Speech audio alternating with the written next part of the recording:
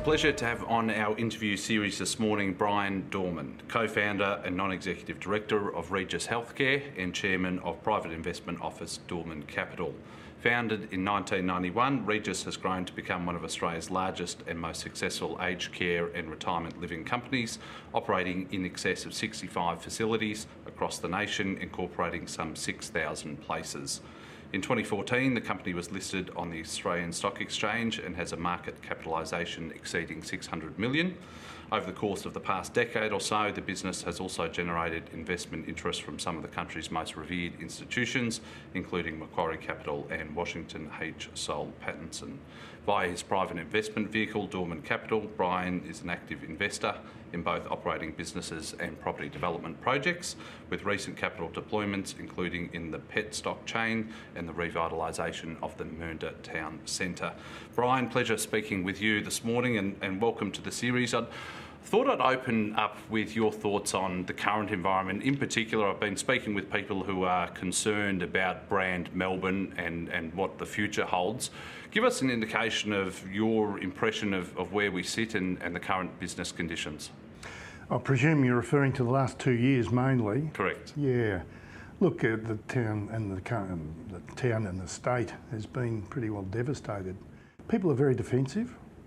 They're insecure.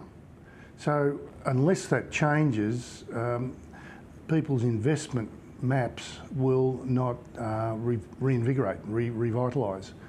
So, you know, it's not too complicated. When people are happy and getting about their lives, they tend to think more proactively. When they're locked down, as we are now, or under a curfew, they tend to become very defensive. And I think that's very indicative of the property market, where people are investing heavily in their residential environments and not outside the areas of their control. You know, so I think business investment has slowed. There was a lot of capital construction work in train in Victoria, primarily initiated by the government and their funding. But outside that, I don't think there's a lot. I know in my sector, we've pulled the reins right in. We haven't done any property development for nearly 3 years now, beyond the COVID period for other reasons.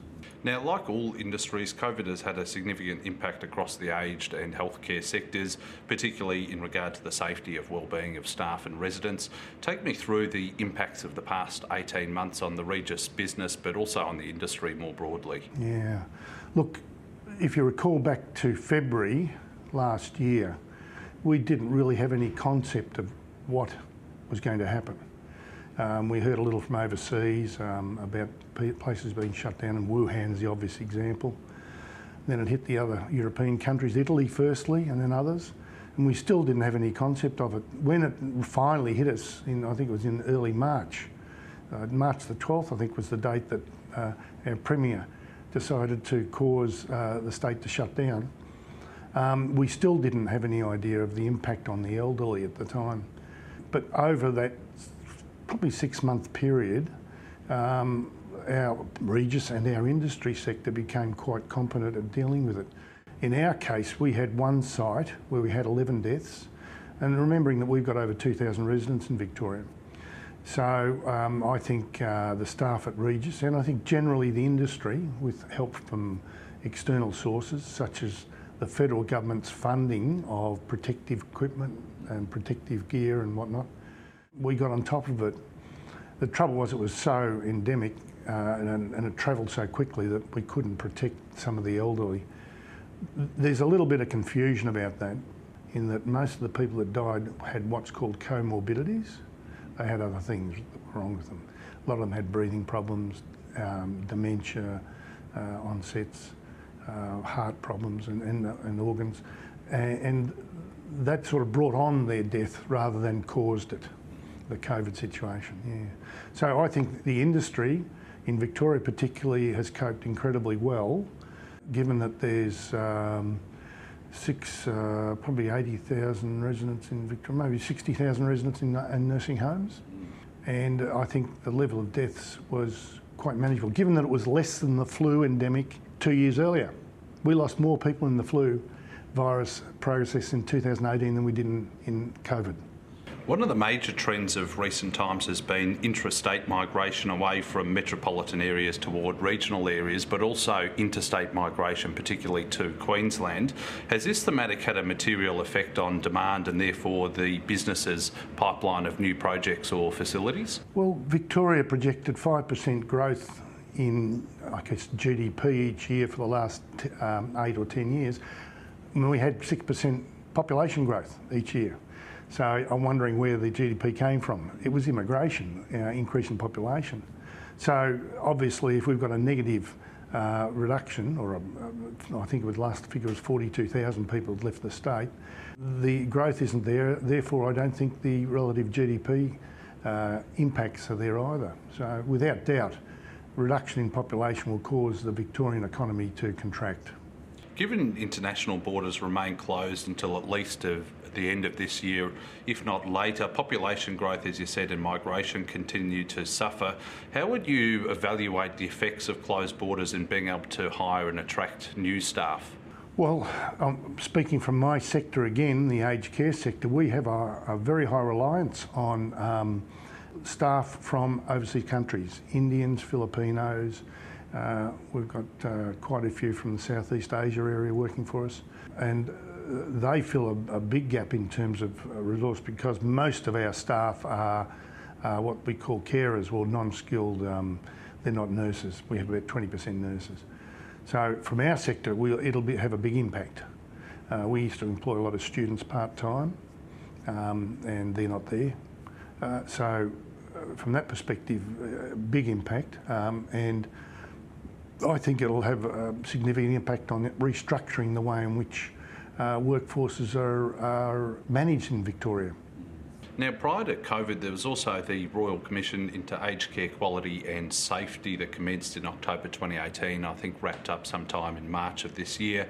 Talk to me about how this commission was perceived across the industry, and did it assist large established players like Regis Healthcare as opposed to, weeding out some of the unscrupulous players that we've seen? Yeah, unscrupulous. I don't think they're unscrupulous. I just think, without being unfair to any of them, they just don't have the competencies that are required in aged care now. When I started in aged care, 50% of our residents were what were called low care. They would drive their own car and play bridge, but they couldn't live at home. They needed someone to help them with their basic lifestyle issues, such as showering and cooking meals. That's all changed in the last 6 or 8 years, and was pushed on by the Treasurer in 2016 when they started funding home care needs. So all those people that were previously low care in nursing homes have gone, they're at home. What we've got is 99% of our residents are what you'd call subacute. We're actually now, all of our homes are hospitals without operating theatres and doctors. And the skill level needed to look after those people in a subacute environment are far greater than what they were 10 years ago. It's been a progression. So when you said unscrupulous, no, they're just not capable of dealing with that change in the demographics of their residents. And we have spent a lot of time and effort in our organisation, as most of the larger organisations have, in building systems and processes around that need. The smaller operators, those that operate 1 or 2 homes, just don't have that resource. So consolidation of the industry will happen, but it'll be slow. It doesn't happen overnight. Before we move on, I'm interested to get your thoughts on how you find the current level of regulation across the sector, and are governments, either federal or state, doing enough to support aged care businesses? Well, it's twofold, that question. The regulation is intense. It's a good word. The way in which they police it is not good for the operators. I have a view that a conciliatory, cooperative, joint efforts in improving standards is a better way to develop the level of care that is necessary. The legislators, the politicians and the bureaucrats see that regulation and control. And I guess we digress there. And so has the 2021 Royal Commission report changed anything? Not yet. It'll take 3 to 5 years. They're setting up various different mechanisms to manage the industry, including pricing authority, compliance authority, and I think the intent of the Royal Commission was to move it away from direct government control and set up commissions. But that's a process. They also undertook to rewrite the Aged Care Act. The Aged Care Act was written in 1997, and in a time when the needs of the community were different. So that seriously needs reworking or rewriting. So the impact of the Royal Commission won't hit us for 3 to 5 years, but it'll be gradual. We've got a new pricing funding mechanism coming through in July next year, where the government will introduce a new method of funding our industry, and they pay for 70 to 80% of our care. So it's a bit tough having one customer when they control the regulation as well. So, you know, we're forever battling, and they're forever battling us, I guess. Let's briefly delve into your career pre-Regis. As I understand it, you started your professional working life as an accountant, having studied accounting at university before working within a business called Rees Partners. Talk to me about your background and what attracted you to the field of accounting. It was interesting. I sort of fell into it. I was born in the country town in Gippsland and Maffra and loved the life. We moved out when I was 14. My father took over as licensee nominee of the Riversdale Hotel in Camberwell, and I was working there behind the bar, well, not allowed behind the bar when I was 14, but working in and around the hotel in most facets, and I learned a lot about the business and about people. It was a great place to learn, to understand people. I learned too much, and I really enjoyed my later years at secondary school, to the extent that I failed my last year, year 12, because I was enjoying sport and girls too much. You know, it was a lot of fun. Yeah, and then I wandered around a bit. I backpacked a bit and worked in a few companies for a short period of time. Didn't really find what I liked. Worked on the Cape ships that serviced the lighthouses as an exec officer for a couple of years. It was fantastic. I saw a lot of the countryside, the coast more than the countryside. And it was a great experience too in logistics. Then I went back and got an accounting degree and a law diploma. It took me 8 years. So it sort of changed my direction completely. And I was always interested in sport and playing footy with a couple of guys. They said, come and join me at Rees Partners as a worker, an employee initially, and a partner in, I think, 1978 or thereabouts. And that just changed the dynamic in my life completely. Working with people in small business and business, working with some very interesting people in the business community, public companies as well as private. And I learned a lot in a very short space of time and saw some interesting things in the business community. So it completely changed my direction in life. And that time I met the girl who I'm still married to. We had our 47th wedding anniversary this week. So I met her at Sunbury Pop Festival of all places. That was interesting. So, you know, the whole direction of my life, from being aimless and lost as a teenager and early 20s guy, I moved into a more direct future. And through that, particularly Rees Partners, it wasn't just an accounting firm that did tax returns and audit. It was very much focused on business activity. So we set up a Rees Partners and Trust with clients, and we invested in businesses and properties, and that was really the start of my adventure in the business world, owning and operating businesses. I want to ask you about that because, as you said, you, I think, joined Rees Partners in 1977. You spent 23 years as a partner at the business. What sort of grounding did that give you later in life, particularly with Regis Healthcare? Accounting firms are a service entity. They provide human resources. So managing people in that disciplined environment was very important. And it wasn't a big firm, we only had 50 to 70 people and 3 to 5 partners over a period of time. But making sure that they were effective in their time, how they allocated their time, was very important, and how you manage the balance sheet of the business. And I became very good at that, in that sort of concept, in being the managing partner for a number of years, in managing the debtors and the creditors and the work in progress in an accounting and law firm's the same, everywhere, even now it's the same. But I became quite good at managing the balance sheets of the business, and also learned about a lot of diverse businesses, all sorts of industries and sectors, when you're in that sort of base level accounting firm, you do learn a lot about the community at large and the businesses at large. Now let's discuss the origins of the Regis Healthcare business. You've spoken previously about the experience I think you had in the 1980s when you first walked into an aged care facility in Brunswick. What impact did that have on you? Overwhelming. You know, I'd been advising a few of the small nursing home operators, mainly nurses, who'd taken over a lease of an old building. In those days, care in a nursing home was pretty basic. The ratio was very low. There'd be 30 people in the building, 20 of them would be women, 10 men, but have 2 showers and 2 toilets. Because there was no funding for it. The federal government only took over funding during, I think, off Whitlam's era. Before that, it was funded each by the states, mainly focused on returned servicemen and ladies. So the industry has evolved during the developing wealth of the community.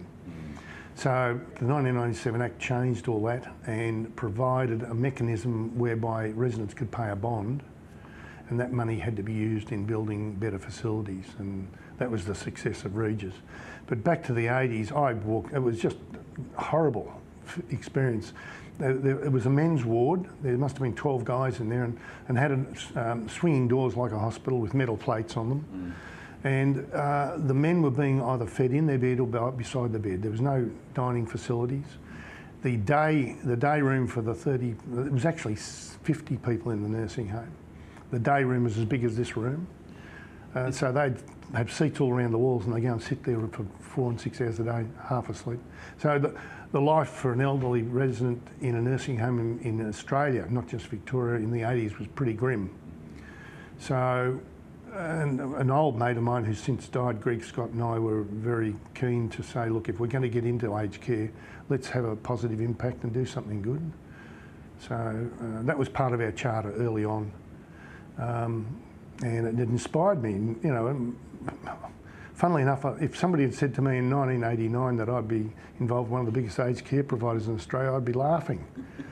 The reality is that, you know, early on I developed the perspiration and desire to do something in the sector, and to a great extent it's worked out, yeah.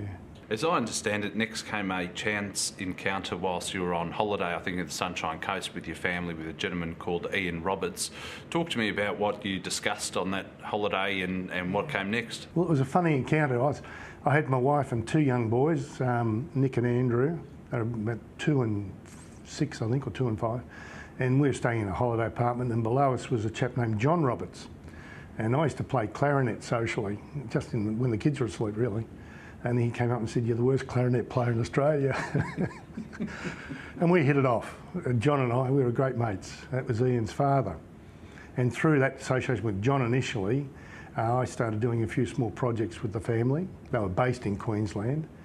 They were originally from Melbourne, but they moved up there in the early 80s.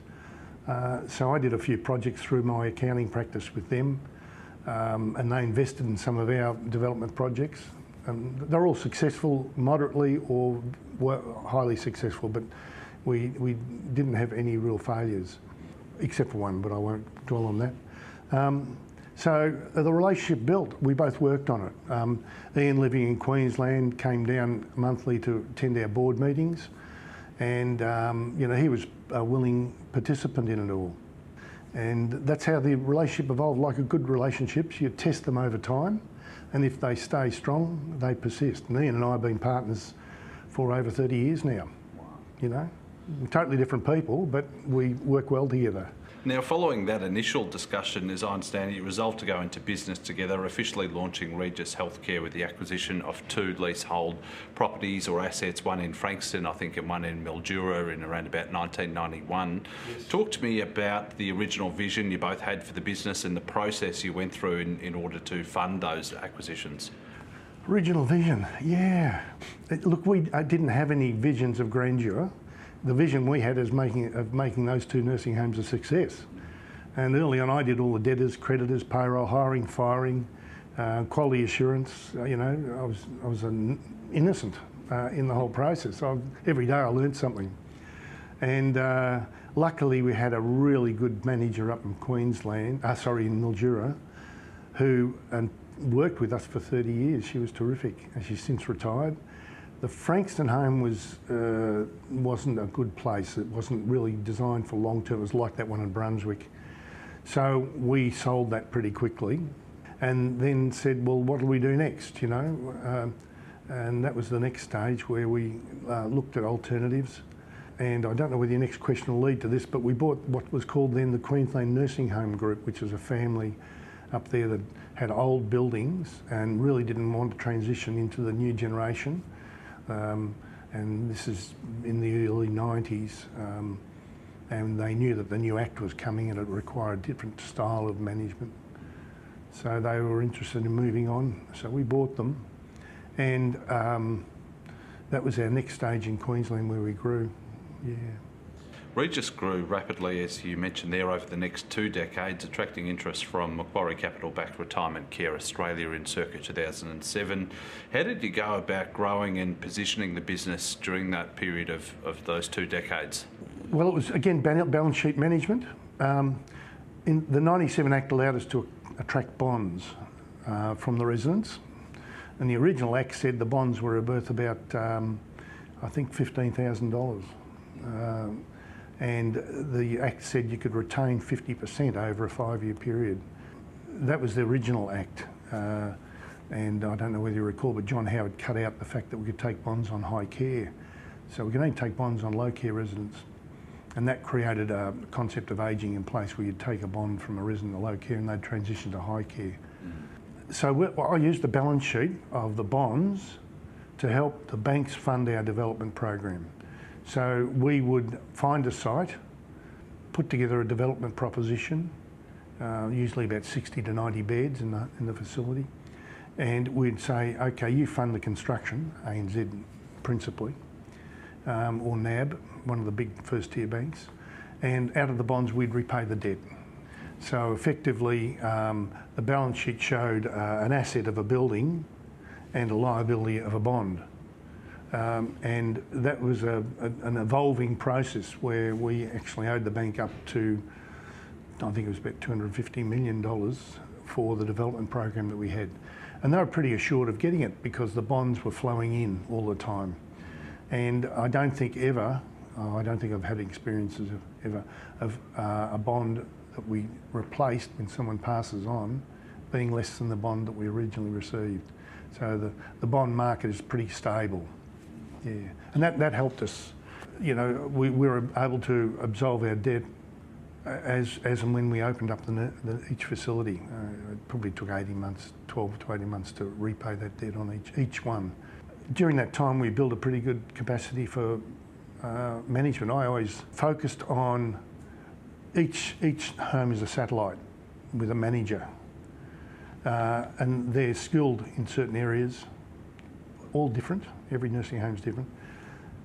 So we set up a central management office to supplement the resources at the nursing home that they didn't have, either financial, quality assurance, recruitment, training, those sorts of things. Some of them didn't have all the skills, so we'd supplement it. And that's how I perceived the Regis organisation being set up, with a resource at head office. Not just a resource at head office to tell everybody what to do, but a resource at head office to supplement the skills at the nursing home. And that's still the model that's... It's changed a lot. It's become quite a bureaucracy because it's so large. We've got 9,000 employees. And the way in which we have to administer nursing homes now is very much compliance-based with documentation. And we're forever playing a catch-up game on IT, which is technology to back up the information processes, yeah. Speaking of Macquarie, it took, I think, a circa 44% stake in the business in 2007, only to sell it back to yourself and Ian in 2013. Talk to me about the merger with Retirement Care Australia. Well, you know, we were a growing organisation. We had about 2,500 to 3,000 beds, or let's say 2,500 beds at the time, and we had the infrastructure to manage, which is the concept I was just describing, and they didn't. They were an investment organisation that had assets that needed really good hands-on management. And the skill resource in the industry then, and to some extent it's changed, but it's still not good, at management level it's nomadic. It comes and goes. So we had a management system, or we thought we had a management system that would compensate a rapid growth in the number of beds. We went to about 4,800 beds, I think, or something thereabouts. And we amalgamated the two organisations. They had a lot of old Salvation Army assets where the assets had been built on land donated and there was no real site plan. Some of the sites are a bit dysfunctional. But by and large, we assimilated them over a 3 to 4 year period into our systems. It took that long. And by the time 212 came, we were pretty much well-run organisation in the context of aged care with a range of assets in terms of quality. A lot of new stuff that we'd built and a lot of old Salvation Army homes. Yeah, it was a good relationship. They were great people to work with. Very intelligent, very business-oriented, very competent. They relied on myself. I was exec chairman at the time, to make sure the strategy was fulfilled. And part of that strategy was obviously to replace me with someone who could manage a larger corporate organisation, which we did in about 2010, I think. Yeah, no, it was a good relationship. I enjoyed working with them. I'm still friends with some of the nominated directors today. Yeah. Fast forward to 2014 and Regis listed on the stock exchange where it remains today in a $1.1 billion float. I'm interested to get your opinion on the drivers that led to the decision to list the business, and then also how you would evaluate the performance of the business over the last 6 or 7 years. Well, we bought Macquarie out in about 2013, I think. They had to exit because of the nature of the trust document that they were administering. And the float came about, and Macquarie managed the float. So you can imagine how good our relationship was. But of course, they saw some revenue in it. Why did we float? Well, we felt that we couldn't grow anymore. We also wanted to release some of our investment capital, which we did. We took some money off the table. And we felt that the public markets were attuned to the sector at the time, whereby we could achieve some further growth. And the values attributed to public market companies are different to private sector. So we felt we'd be realising some of our value in that equation around about the time. So yeah, it was interesting, very complex. Process, floating a company, particularly of size, you know. Before we move on, it would seem that the level of compliance and reporting and being a listed business is extremely onerous. In hindsight, what do you see as the advantages or disadvantages of being a listed company? Well, they're quite simple. The disadvantages are the complex legislation in Australia and the requirements of compliance and risk management.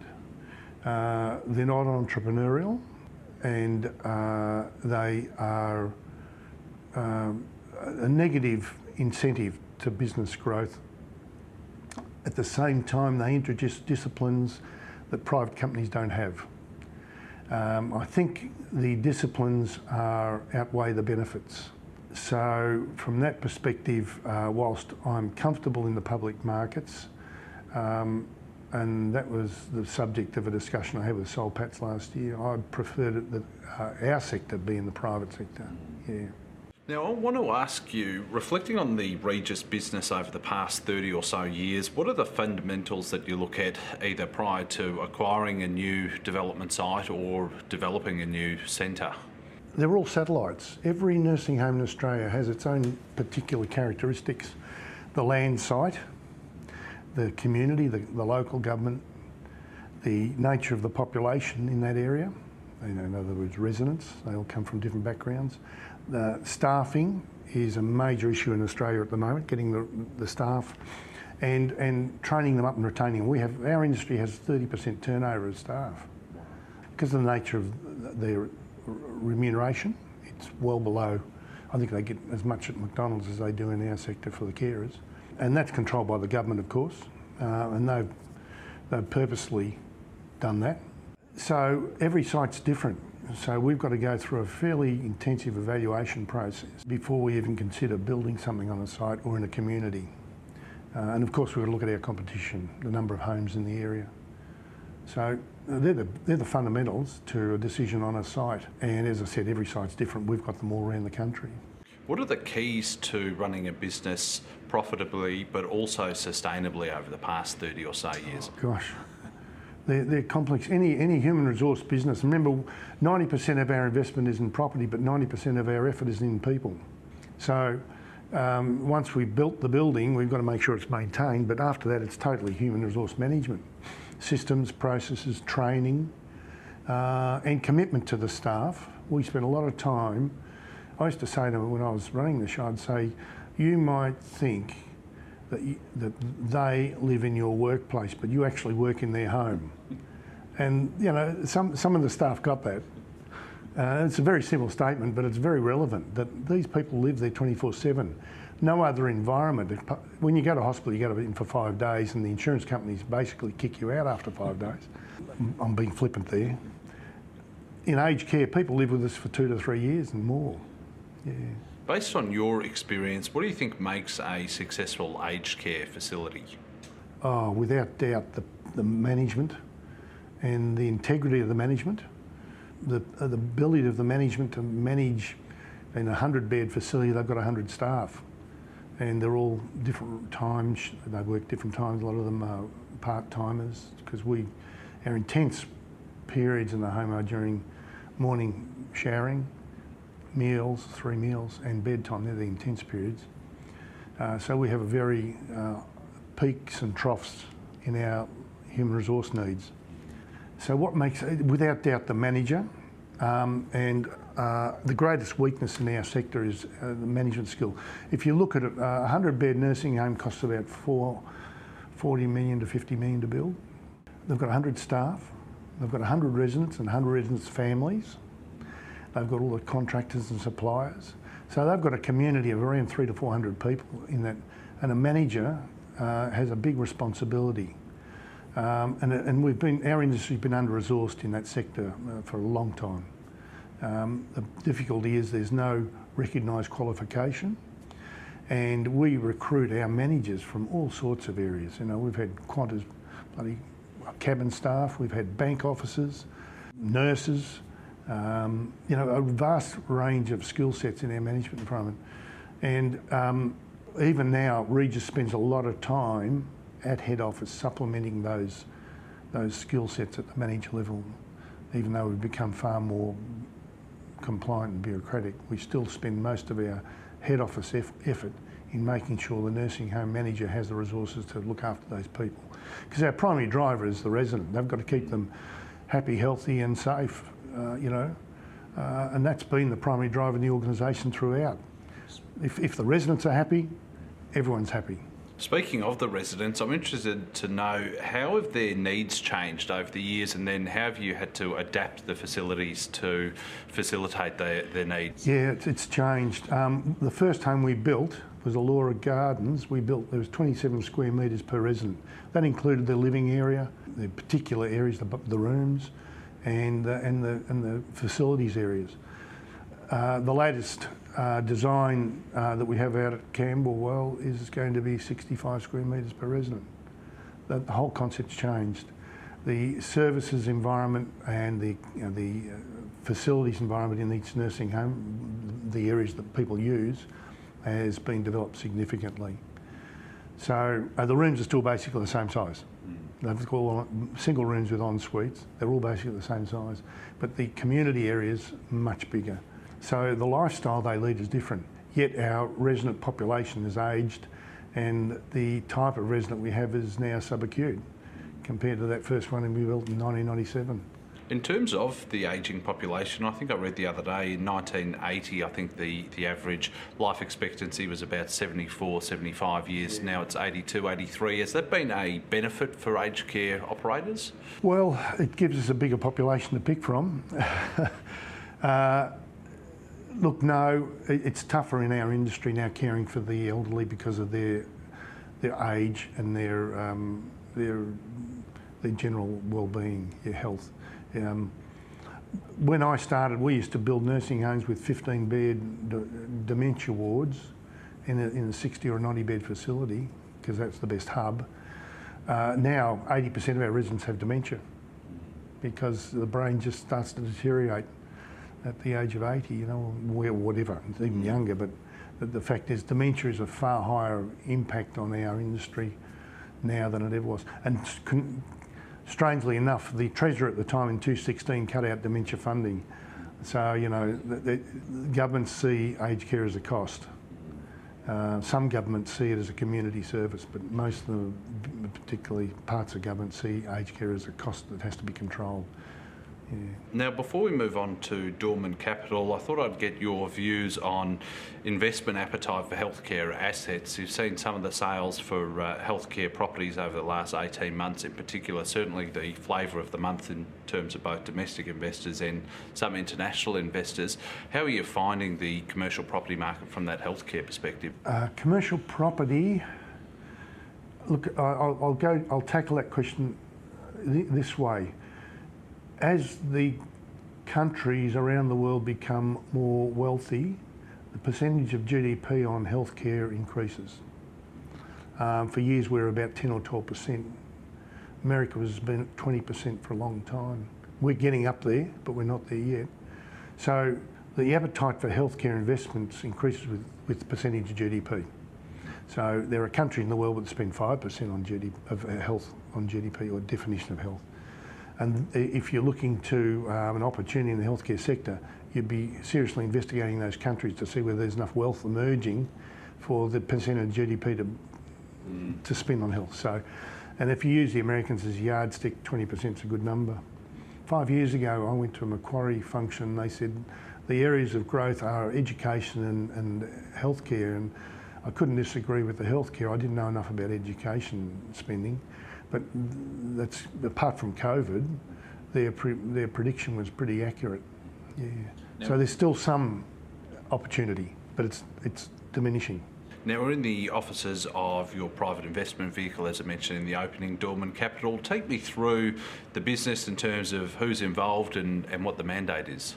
Well, when I was in the accounting practice, I had a relationship with a family.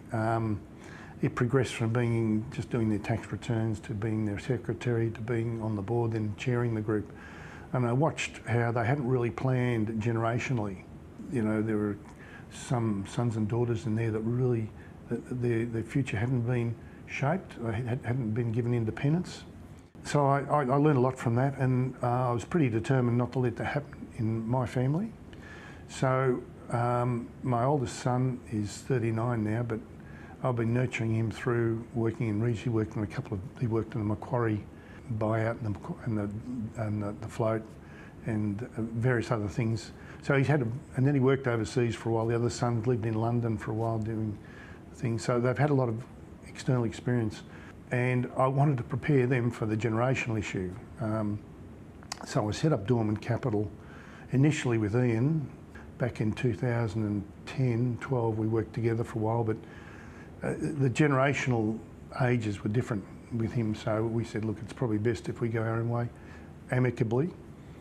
And I set Dorman Capital up to be able to invest in property, which is a good core, stable investment, and businesses of varying types. Like my early journey when I was in my 30s, I had interest in a lot of different businesses. So that's the direction of Dorman Capital, to have a stable generational investment vehicle. And what are you seeing in both of those asset classes, starting with operating businesses and then also in the property sector? Well, the property's been pretty good. The cap rates on properties has been very strong during the low interest period. So, but I think with property, you've got to take a 10 to 15 year view.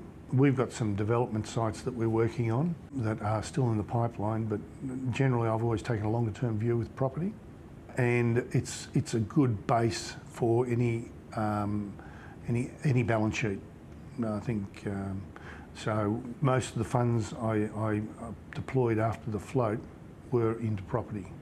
In the business sector, the world's changing. You know, from when I was a young guy, some of the big business successes over the last 10 years have just been amazing in sectors where the balance sheet has no assets on them. Google, Facebook, they have no assets on the balance sheet. No hard assets, no tables, no chairs, no cars. Yet they're valued at what they are. So the world's a changing dynamic. So I think I've missed that era. And my boys are far more attuned to it, thankfully. So I think that's the biggest change in investment, is the nature of the balance sheet of companies and the values people place on intangible assets, i.e. Google and Facebook. There's a huge value placed on an asset that you can't you can't hold it. I've always seen Australia as a big gravel pit and sheep farm. It has changed a little. You know, the sheep aren't there anymore, but the gravel is. So there's still a lot of wealth eked out of the ground in Australia over the next X years. China's been a massive impact on our country over the last 20 years. It's just phenomenal what's gone on in China. So they're the two major catalysts, the intangible assets on balance sheets of successful companies and the fact that we've gone away. 75 to 80% of our revenue in Australia is service-based. So we don't make anything anymore. We export the country. And it's something to reflect on for the future. I want to ask you about that exact thing. There's been a lot of talk recently about a return to domestic manufacturing and our capabilities to do that. Do you see that as a growth industry moving forward? It's a difficult space. I was in Toughmaster Carpets, which is a carpet manufacturer back in the 80s, and we were protected by tariffs then. When the government took the tariffs away, we had to struggle against imports that we couldn't because of the labour cost. Our great problem is we're a wealthy society, and people just aren't prepared to work in those environments for competitive wage rates. So I think we'd have to be very selective about what we do here, what we manufacture here, in such a way that we can compete on the wage environment. And so far I haven't seen much.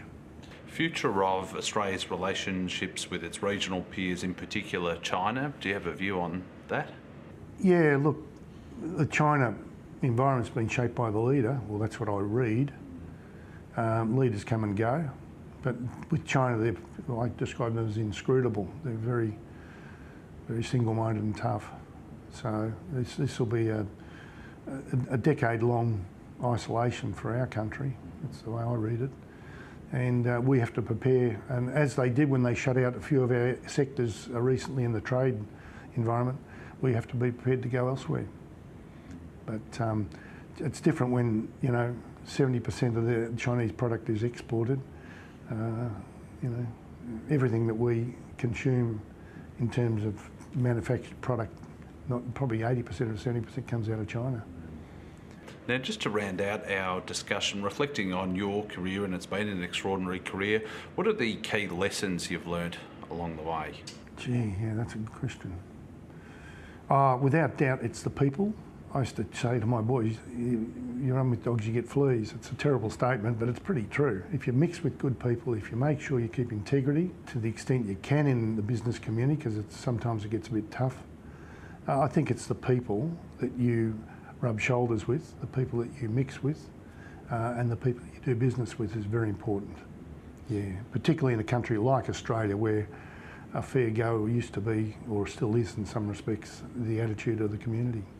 Now, outside of work, you've obviously got a number of hobbies, golf and yachting, but perhaps less well known because you don't advertise it is all of the work you do from a charity perspective and philanthropic perspective. Tell me about some of the initiatives that you've got underway that you're passionate about. Oh, okay, yeah, great. Well, when we took some money off the table in the float, I said, I've got to give some back. So we set up a Dorman Family Foundation. And, being perfectly truthful, some of the larger charities, the return on investment is not all that good. Sometimes there's 40 cents in the dollar gets to the end consumer, sometimes less. So we've targeted a sector around town, around the country, where it's low profile, but we get a high yield on them.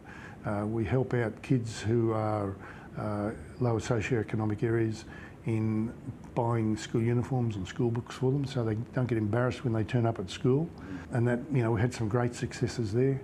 We helped fund things like the Amy Gillett Foundation, which before it became government sponsored, we got them off the ground in our own way.